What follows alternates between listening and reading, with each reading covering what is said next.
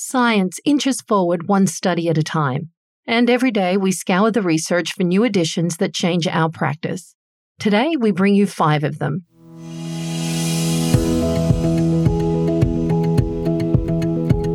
Welcome to the Carlat Psychiatry Podcast, keeping psychiatry honest since 2003. I'm Chris Aiken, the editor-in-chief of the Carlat Psychiatry Report. And I'm Kelly Newsom, a Psych NP and a dedicated reader of every issue. Last month, Dr. Aiken launched a new feed on LinkedIn and Twitter, The Daily Psych.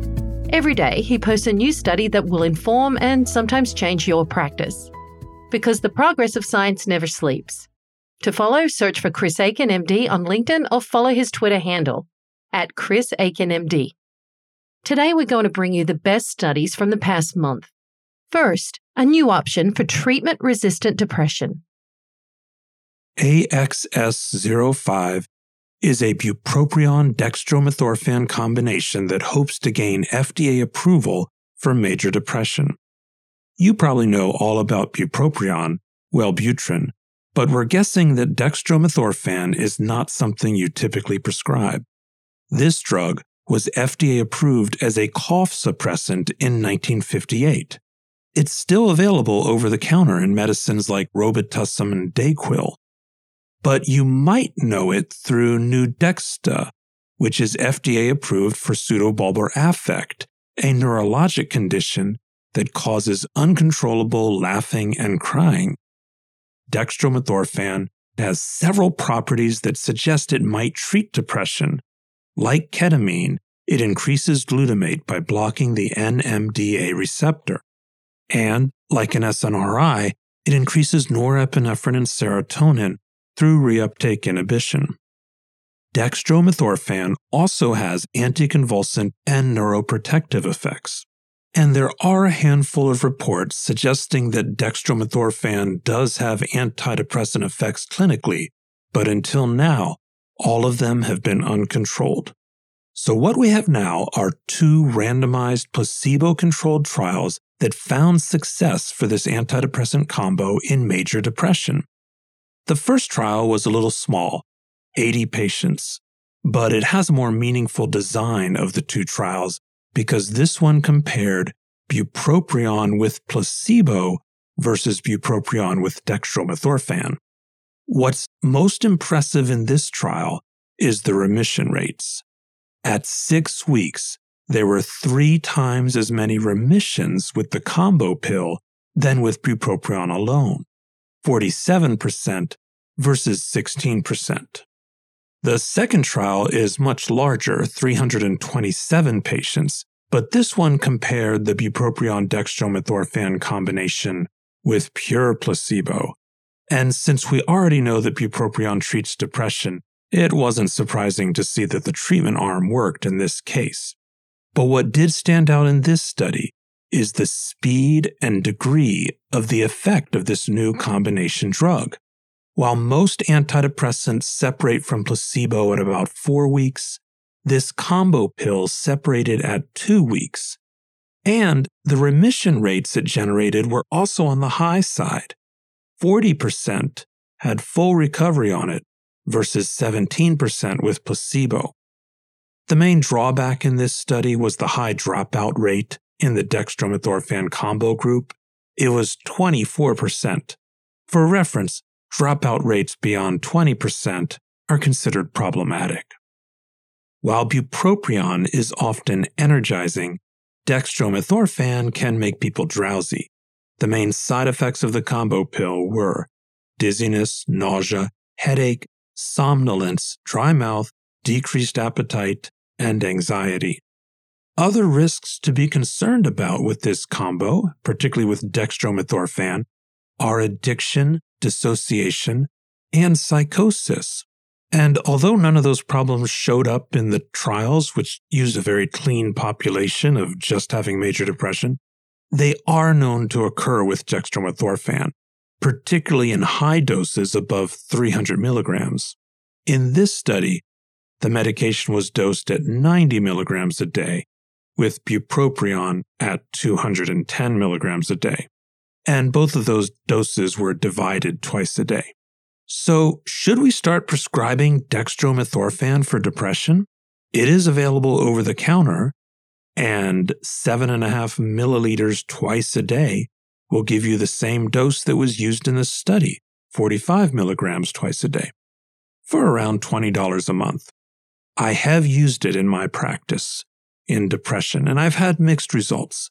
But then again, I reserve it for highly treatment-resistant cases. Now, if you do decide to use it even before it's FDA approved, and you want to add dextromethorphan in, I'll give you a few warnings about it. First, be careful about adding it in with SSRIs and SNRIs because dextromethorphan can cause serotonin syndrome. Second, dextromethorphan has a very short half-life of just 2 to 4 hours. But here's a little trick. Bupropion actually extends that half-life by blocking dextro's metabolism at CYP2D6. So there's yet another reason to stick with bupropion.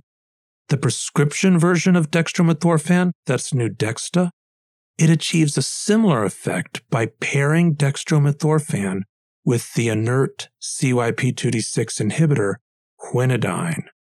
The quinidine-dextromethorphan combo has also been studied in uncontrolled trials of depression, usually to augment antidepressants and usually at a dose of 10 milligrams of quinidine twice a day with 30 to 45 milligrams of dextromethorphan twice a day. And if you do go that route of using the prescription, I wouldn't usually recommend it because both of the ingredients are much cheaper available on their own.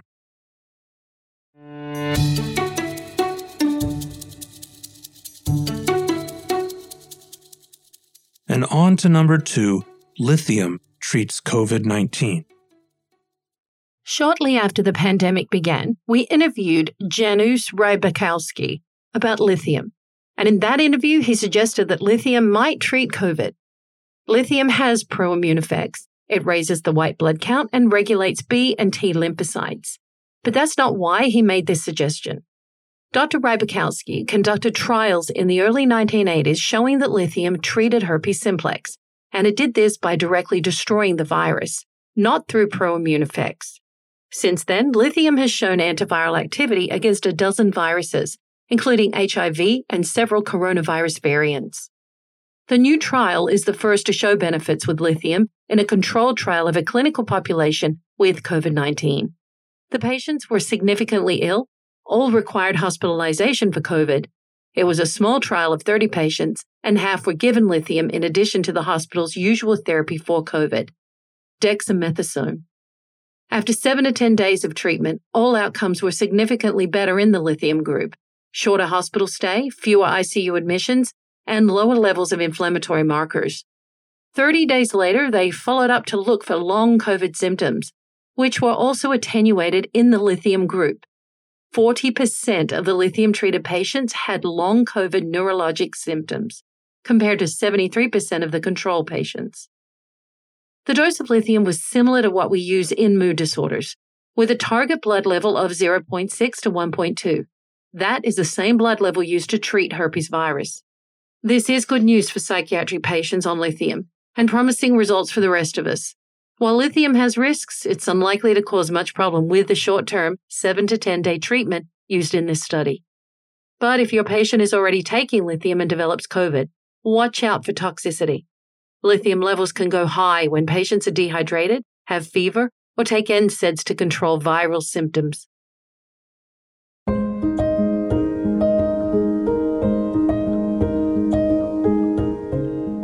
And 3, varenicline shines for nicotine cessation in depression. A few years ago, a friend of mine started varenicline, Chantix, with his primary care doctor for nicotine cessation. And the doctor did something I had never heard of before. He called my friend every day to check for suicidal ideation. Back then, varenicline had a warning about suicidal ideation, and my friend had a distant history of depression. So these two facts had the doctor spooked. That warning probably caused a whole generation of physicians to shy away from varenicline in psychiatric patients, which is a shame because psychiatric patients are much more likely to smoke and have a much harder time quitting. And that warning is no longer relevant. The FDA removed the black box warning in 2016.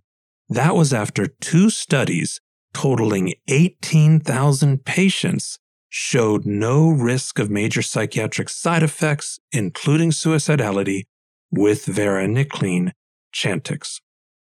One of those studies was the EAGLES trial. The new analysis suggests that varenicline Chantix is not just safe in depression, it might also be the first choice for depressed patients who smoke. This new analysis looked at 6,653 patients from the EAGLES trial. That's huge. And they compared outcomes for those who had depression, which was 40% of the group, versus the other 60% who did not have depression. The trial also compared 3 different nicotine therapies. There was varenicline Chantix, bupropion Wellbutrin, or Zyban, and the nicotine patch. And there was also a placebo group.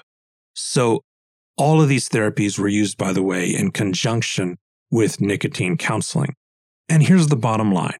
Varenicline outperformed bupropion and nicotine patch, and those later 2 were about equal to each other, but better than placebo at least. Varenicline was the clear winner, both in depressed and non-depressed patients, after both 3 months of use and after 6 months of use. Now, just how much better am I talking about? Well, varenicline was 65% more effective than either of the other 2.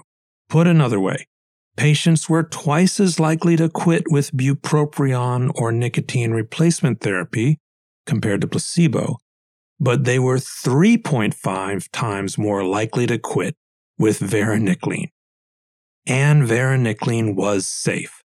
Varenicline did not lead to psychiatric problems more than any of the other treatments, and it was just as safe in the depressed patients as it was in the non-depressed patients. Now, while nicotine cessation is a delicate matter, you need to talk about it with patients, but you don't want to make them uncomfortable by pushing them too hard to quit. If my patient is not interested in quitting, I'll still ask about their use, and I'll remind them that I'm available to help if they ever change their mind. Varenicline was briefly taken off the market last year because it had some contamination in the Pfizer product with nitrosamines. Those are a carcinogen, and they've contaminated a lot of batches of medications in recent years. But varenicline is available once again, and this time, good news, it's in generic form. Check out our May 2022 issue last month for more information about using it.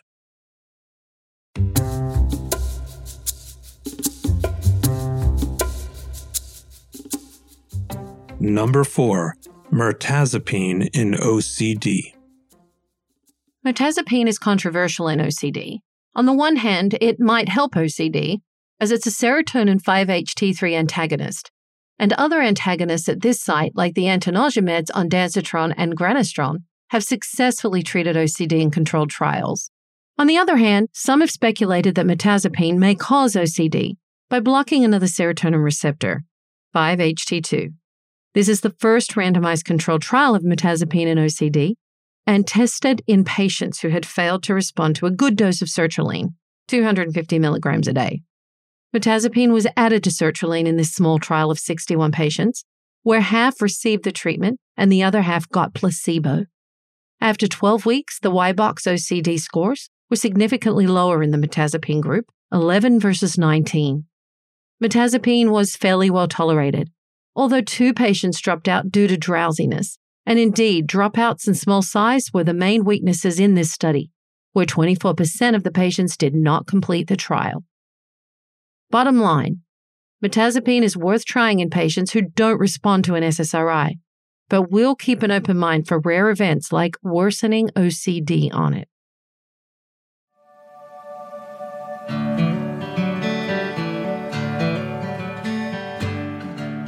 finally, number 5. The Mediterranean diet wins again. In May of 2019, we interviewed Felice Jacka on her groundbreaking SMILES trial, which was the first randomized controlled trial to show an antidepressant effect with the Mediterranean diet. Dr. Jacka believed that the diet would work, but she was surprised by the magnitude of the benefits she saw in her study.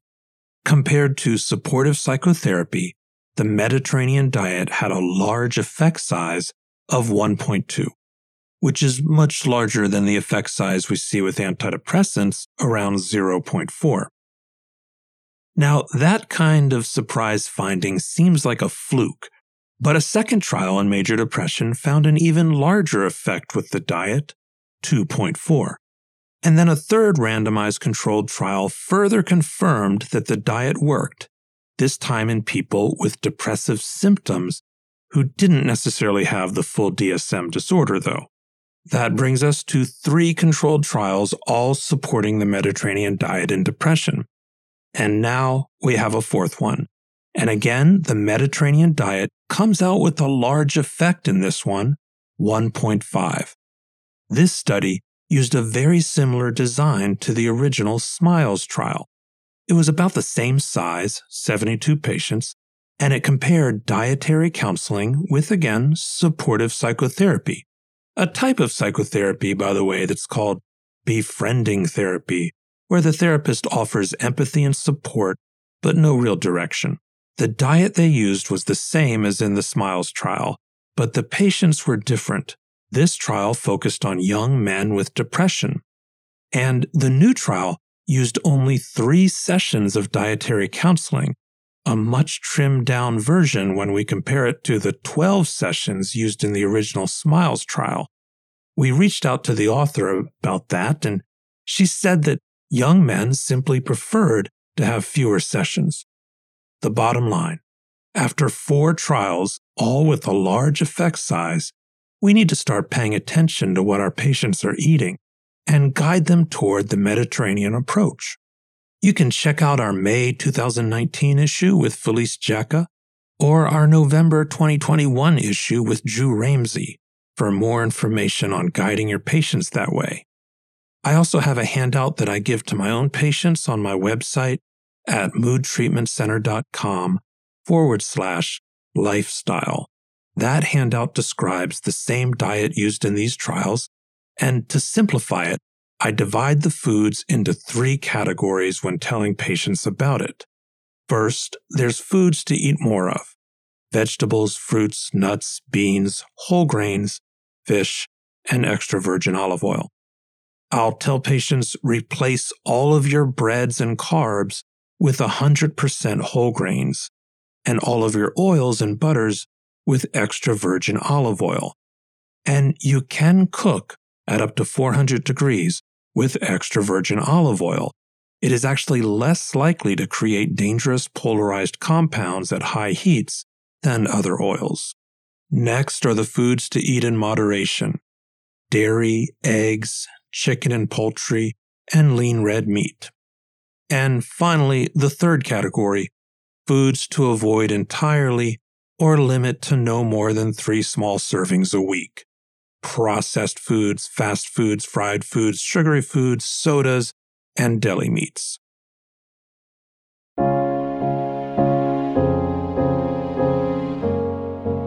Those are our top 5 findings from the past month, but you can scroll through Dr. Akin's daily posts to find more. There you'll find a link to a new test for dementia that patients can take at home: light therapy for PTSD, levetiracetam Keppra in schizophrenia, reviews of the best medications for panic disorder and for rapid cycling bipolar disorder, newly discovered anxiolytic properties of disulfiram, a comparison of cognitive effects on antidepressants, and, on a serious note, a controlled trial that tells us which type of jokes have the greatest benefit in depression. Find him on LinkedIn as Chris Akin MD or Twitter handle at Chris Akin MD. Subscribe to the Full Journal online with the promo code podcast to get $30 off your first year subscription. Or earn CME for this episode by following the links in the show notes. Your support helps us stay in the ranks of Consumer Reports, New Philosopher, Beverage Digest, and the short list of other publications that don't accept commercial support.